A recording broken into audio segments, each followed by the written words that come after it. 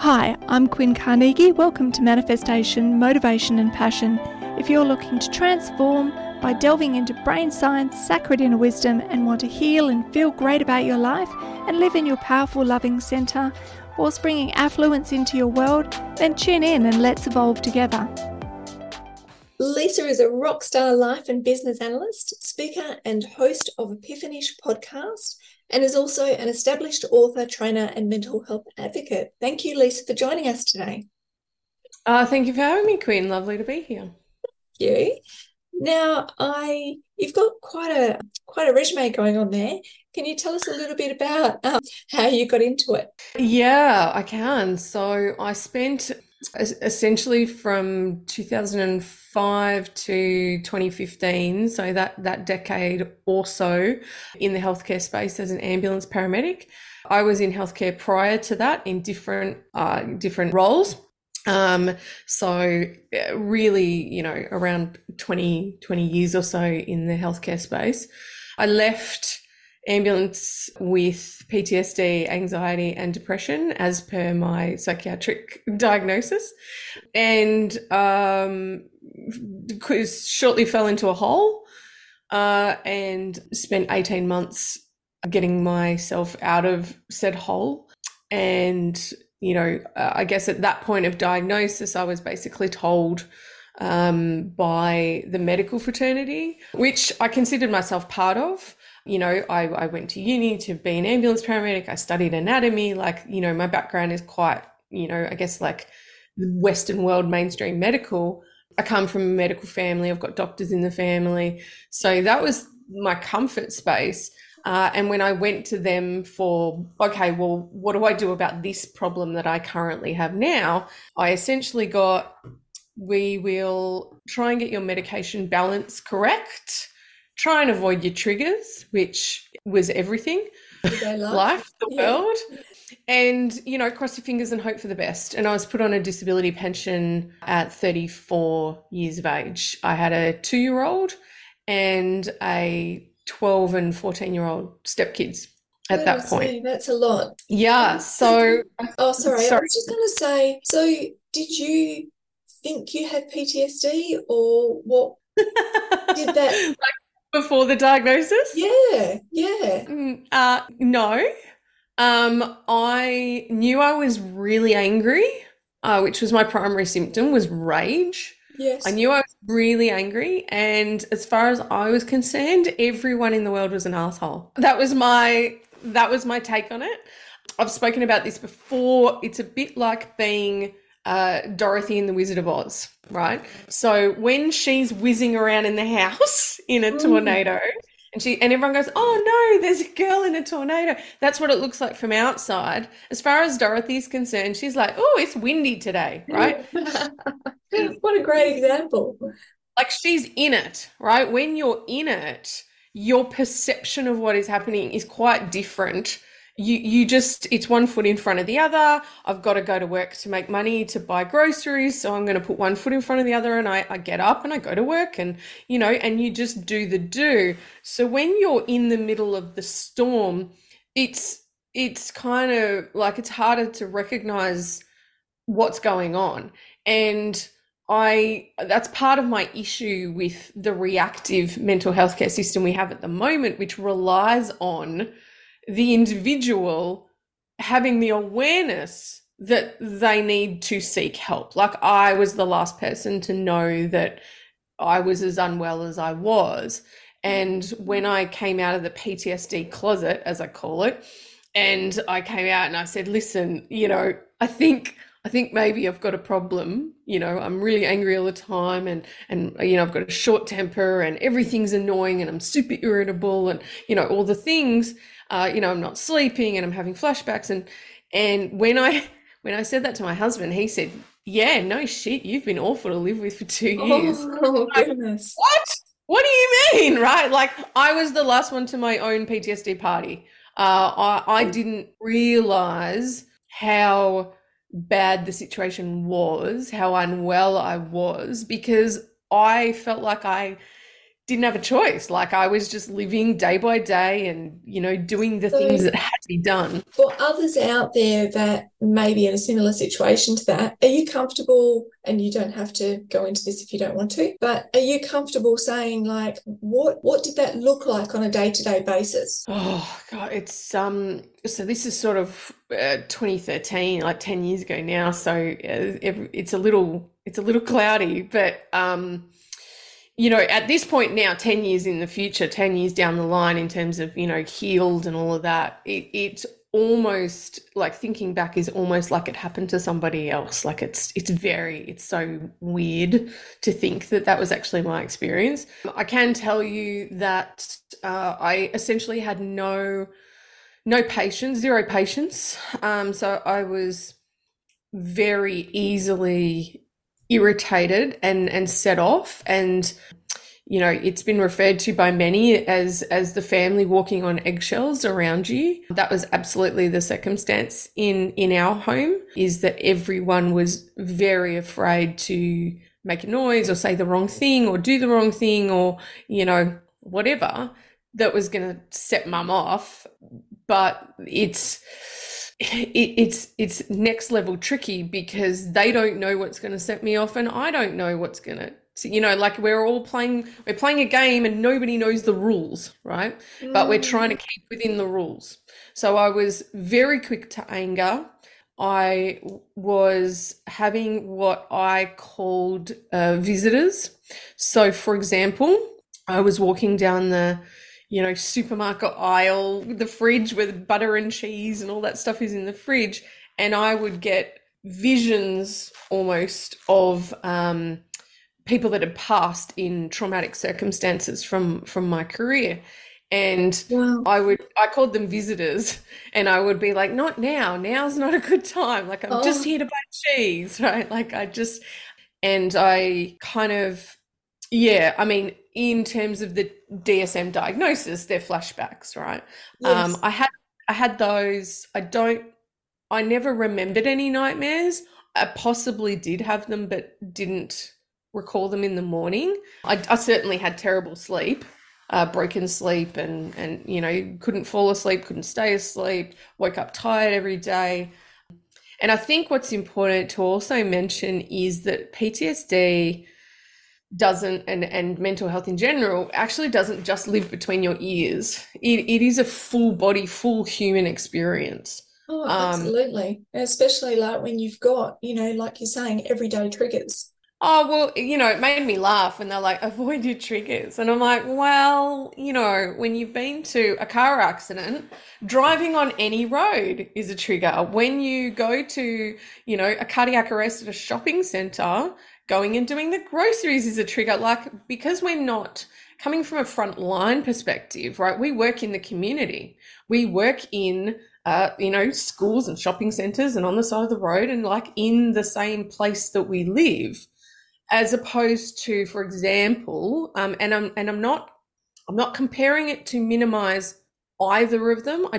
I'm trying to demonstrate the difference in triggers, so to speak. So for a soldier whose triggers are related to an overseas deployment, the triggers are different. Now, your nervous system doesn't know the difference, you'd still absolutely be able to be triggered. But I know someone who's an Afghanistan veteran, and the mountains, any sort of mountainscape, takes him right back to Afghanistan. And his wife and him actually opened a yoga center and a healing center. And she had a picture on the wall, a painting that had waves, like ocean waves, but the shape of the waves were quite mountainous. And he actually had to get her to change the photo on the wall, the picture, because for him, it just took him straight back to the mountains of Afghanistan. The triggers, or the things that I was attempting to avoid were Woolworths, or the kids' school, or like the road that I drove up and down, because when you live and work in the same community, I think these moments and places are essentially unavoidable, which is why I thought it was so ridiculous to suggest like avoid your triggers. I was like, okay, well, I'll just stay in my house. Yeah. Like okay. How do you do that and still live a life and function as a human being and parent and go and, like it was just, so that for me was not a viable option. I tried the couch for about 3.5 months. I sat on the couch and I watched everything that there was on Netflix, I think. And I thought, okay, well, this is not sustainable. I don't want to be, like I said, I was 34, and the idea of getting to 68, another 34 years, sitting on the couch, being this, shell of a human, taking my meds and trying to avoid my triggers, and my kids kissing me on the cheek to, go to school, and me really not being present and engaged in my life, that was not an option. I was like, okay, we need a plan B. Yes. And the medical model didn't have a plan B, so I had to look elsewhere. And so you found NLP, neurolinguistic programming. Can you tell me a little bit about what that is and when it should be used? I'll do my best. So NLP, as you said, neurolinguistic programming, so neuro being mind, linguistic being language, and programming essentially being the structures and systems and rules that we have in our minds for our lives. It's old. It's not as new as people think. It's been around, essentially was born out of the positive psychology movement, roughly, late 60s, 70s. So even though I don't feel like that was long ago, that was really long ago, sort of 60, 70 years ago. So it's not a new thing. My perspective is that NLP is a framework of philosophies and processes together that allow for new ways of thinking, and we're all programmed to some extent. We're programmed by our childhood experiences, the way that we were raised, the values instilled in us by our parents, all those influences in childhood and teenage years, and our experiences as an adult, and so on and so forth. All of that is so-called, inverted commas, programming. So what we're doing with NLP is being able to look at those things and the way we think and how we perceive the world and what we believe and all that stuff, and sort of take a step back from it rather than just living it. Take a step back and be objective about it and become the observer of those things. And then from that point, you can pick and choose what is useful for you, what you'd like to keep in terms of that programming. So like I said, beliefs and experiences and stories and values and all of that. What's useful? What's helping you? What's valuable? What do you want to hold on to and keep? And what in that mix of things is unhelpful or unresourceful? What would you like to change? So for example, if you're running a business like myself, right? So you're running a small business and you want to be successful and we want to make money and we want to pay the bills and all the things, right? But if I've got a belief that says money is the root of all evil and all rich people are dickheads, I'm going to inherently sabotage my own success and wealth creation because I don't want to be one of those rich people, right? If that's what I think rich people are, then I'm going to quite subconsciously obstruct my own success because I don't want to be that, right? So I will be, on the face of it, working really hard, doing all the things, all the stuff that's involved in a business. And at the same time, really working against myself in ways that I probably don't even imagine and I'm not consciously aware of, because at a deep, deep level, I think that people that are super wealthy are really selfish, and I don't want to be selfish, right? So when you have a belief or programming that's actually inhibiting you from reaching your goals or making progress in any direction, you may not be aware of it. And NLP is a way to identify those things and then reprogram them, if that makes sense. Yeah, and I feel like that kind of leads on to what I was going to ask next, which was how can NLP be used to detect trauma through text or speech? So when you're giving that example, how is it used to in terms of trauma specifically?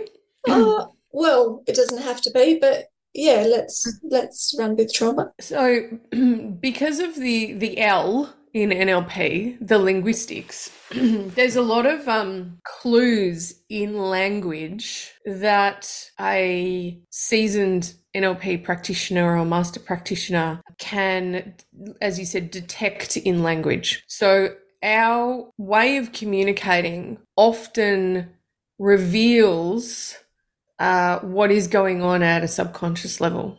For example, a non-trauma example, there are people that frequently use the word sorry, right? You might know one of these sorry people. Oh, yeah, no, sorry about that. Sorry for this. Sorry. Oh, they bump. Like if you bump into them, they'll say sorry. They say, oh, sorry. And you're like, I hit you. It's my sorry. Like, right? And it's a bit of a default statement for them, right? So they're sorry about everything. They're sorry for everybody. There's a lot of sorry. You're going to notice this now after you listen to this. You're going to be walking around going, that's one of those sorry people, right? I am guilty of doing that on the odd occasion. Yeah. Oh, look, and if you're sorry because you are apologizing for an action or a behavior, or there's nothing wrong with saying sorry when you're genuinely sorry, but there are people with certain patterns that there's a distinct overuse, and what I as I said, now with 10 years of experience, what I understand that to be or can be, obviously everyone's different, but often is reflective of self-worth issues, and they're actually sorry for existing. That's why they say sorry for everything, because they have some deep stuff going on about their place in the world and being deserving of their place in the world. And that can come from a whole bunch of reasons that people get to that point. They may have been through a family violence situation. They may have had a childhood experience that was very minimizing and demeaning of their value, right? So there's lots of reasons that people can come to this, and I would never want to predict, what causes that. Part of what I do is work and investigate to find that root cause. But the language, coming back to the point, is identifying or conveying information and clues. So sometimes I think of myself as like a linguistic detective about what's really going on underneath. So in the context of trauma, there are ways that people will speak about themselves, words that they may use. It's generally, rather than specific words, it's an overall way of communicating that can indicate to me that they've been through something significant. And I say significant because trauma is it's a big bucket with lots of stuff in it, right? If you're 3 years old and you drop your lollipop in a puddle when you're 3, that's trauma. Right? That's traumatic. You're like, I dropped my ice cream, I dropped my lollipop. Like that's, people ask me, well, what is trauma? I'm like, basically, if you think it was traumatic, it's trauma. Yes. Like that's, there's no competition in trauma. I do tend to see that in some spaces where people are, there's a bit of comparisonitis, and it can go both ways. Like, and that's really sad. It doesn't need to be like that. No, and it's really nobody benefits from that. Like it's bad for everybody to either minimize your own traumatic experience or experience of something because it wasn't as bad as something catastrophic. It's not good for you, as a person to diminish your own experience. That doesn't help you. It doesn't help you move on. It doesn't help you acknowledge it. It doesn't help you heal. And conversely, to have someone say, oh, well, what you went through isn't that bad. At least you didn't have, X, and they sort of name something dramatic. Like, it doesn't help anybody to be in that comparison space. The fact is, if someone experienced something traumatic, whether it's dropping a lollipop in a puddle or losing mates on a military exercise, like a deployment, it's all trauma. And the truth is that your body and your nervous system and your amygdala and all of that really doesn't know the difference. It responds the same way. So, our nervous system doesn't know the difference between running from a saber-toothed tiger to your boss yelling at you because your thing that you needed to hand in is late, your project isn't done. Your nervous system doesn't know the difference. It responds the same way. And so I guess from there, are there any sort of ethical considerations that need to be taken into account when practicing NLP, like for someone that's looking for an NLP practitioner? Yeah, lots. So I think I liken NLP or really any other modality, whether it's hypnosis or Reiki or whatever it is, it's a tool in a toolkit, in the same way a tradie has, a hammer and a spanner and, they're tools. I can hand a hammer to one person and they can build a house with it or use it to contribute to building a house. They probably need more than a hammer. Or I can hand a hammer to somebody else and they'll knock somebody else's block off. So, but it's not the hammer's fault, right? So tools are about how they're utilized, what intention you have when utilizing them. NLP copped a bad rap, in the 80s and 90s a little bit because people were using it predominantly in sales. So, car salesmen and real estate, a lot of them got, went and did a short course in NLP to utilize language with the intention of manipulating people to make purchases, right? Yeah. Again, it's not the hammer's fault, right? Correct, yeah. So I would implore any NLP practitioner at any level. So there's practitioner level, there's master practitioner, and then there's a trainer level. Regardless of your level of training or your experience with NLP, as a practitioner, I would implore you to always return to the intention and really stay conscious of what it is that you're trying to achieve, and do one of the things that we teach in NLP training is an ecology check. So ecology check means, is it good for you, as in the client? Is it good for those around you? And is it good for the greater good? And so keeping that in mind when utilizing these tools. And in terms of somebody who is seeking to work with and potentially looking outside of that sort of psychology box for some support around trauma or mental health, and they're considering working with someone who is trained in NLP, I would look at a few things. Where did they do their training, and is it a reputable, training provider? Are they accredited with any third-party advisory bodies or governing bodies? So in Australia, we've got the NLPAA, so the NLP Association of Australia. In the US, there's the ABNLP, the American Board of NLP, and there's international, bodies that provide ongoing trainings and upskilling, and there's a level of, I think, integrity that has to be maintained to continue to be registered with those bodies. So that's something to have a look at. Ask them some questions, like how long was their NLP training? Have they done a weekend? Have they done, a week? Have they done months? Have they, and how long have they been utilizing it? Like all the things that you would potentially ask, a mechanic about your car. How long have you been a mechanic? Did you go to, TAFE for that? Like, my dad showed me a few things in the back shed. I Okay, Maybe well, not. so if they're the NLP equivalent of like, oh, I read a book on it, so now I think I can do it. Okay, I might go and talk to a couple of other NLP practitioners. Do your due diligence and ask for, testimonials or referrals, or, can I speak to someone that you've already worked with that got a good result, maybe, if they don't have those freely available.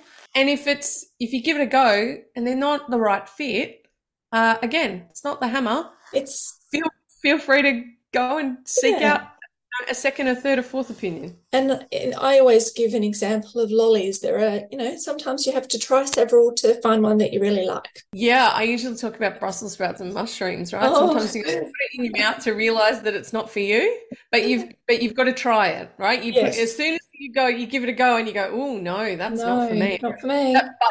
But you've got to taste it to find out, right? Well, we're almost at the end of our time. So do you have any social media links or websites that you'd like to tell us about? Any packages that you run? Yeah, sure. Thanks, Quinn. Yeah, so look, the easiest way to find me is to either just, Google Lisa Westgate, search me on Spotify or YouTube. The Epiphanish podcast is on YouTube if you're a visual person and you'd like to look at me. Alternatively, you can listen to it audio only on all the usual podcast places, Spotify and Apple Podcasts and all that. The website is just lisawestgate.com. So, and there's links to to the podcast and courses. There's a course at the moment about language, as you might have guessed. I'm a bit of a language buff. So there's a course on minding your language and some words that you may consider releasing from your vocabulary and some words you might want to adopt instead. So the website is a good place to check out, lisawestgate.com. And feel free to stalk me on socials and send me a DM and connect. I do work with individuals. I do sessions with people, and I also have a business-to-business offering for people that are running a business and they're looking for some clarity and consistency in their communications in their business as well, because I am a scatterbrain neurodivergent woman and I like to keep busy, so I have a few hats on. Perfect. Oh, well, thank you so much for joining us. If anyone wants to check out lisawestgate.com, and thank you again. It's been a real pleasure. I'm Quinn Carnegie, and I hope you enjoyed this week's episode of Manifestation, Motivation and Passion. I'm so thrilled you chose to spend time listening and would be even more grateful if you left a positive review. And if you found value, no doubt your family and friends will too. I'd love it if you share it with them. Thanks again.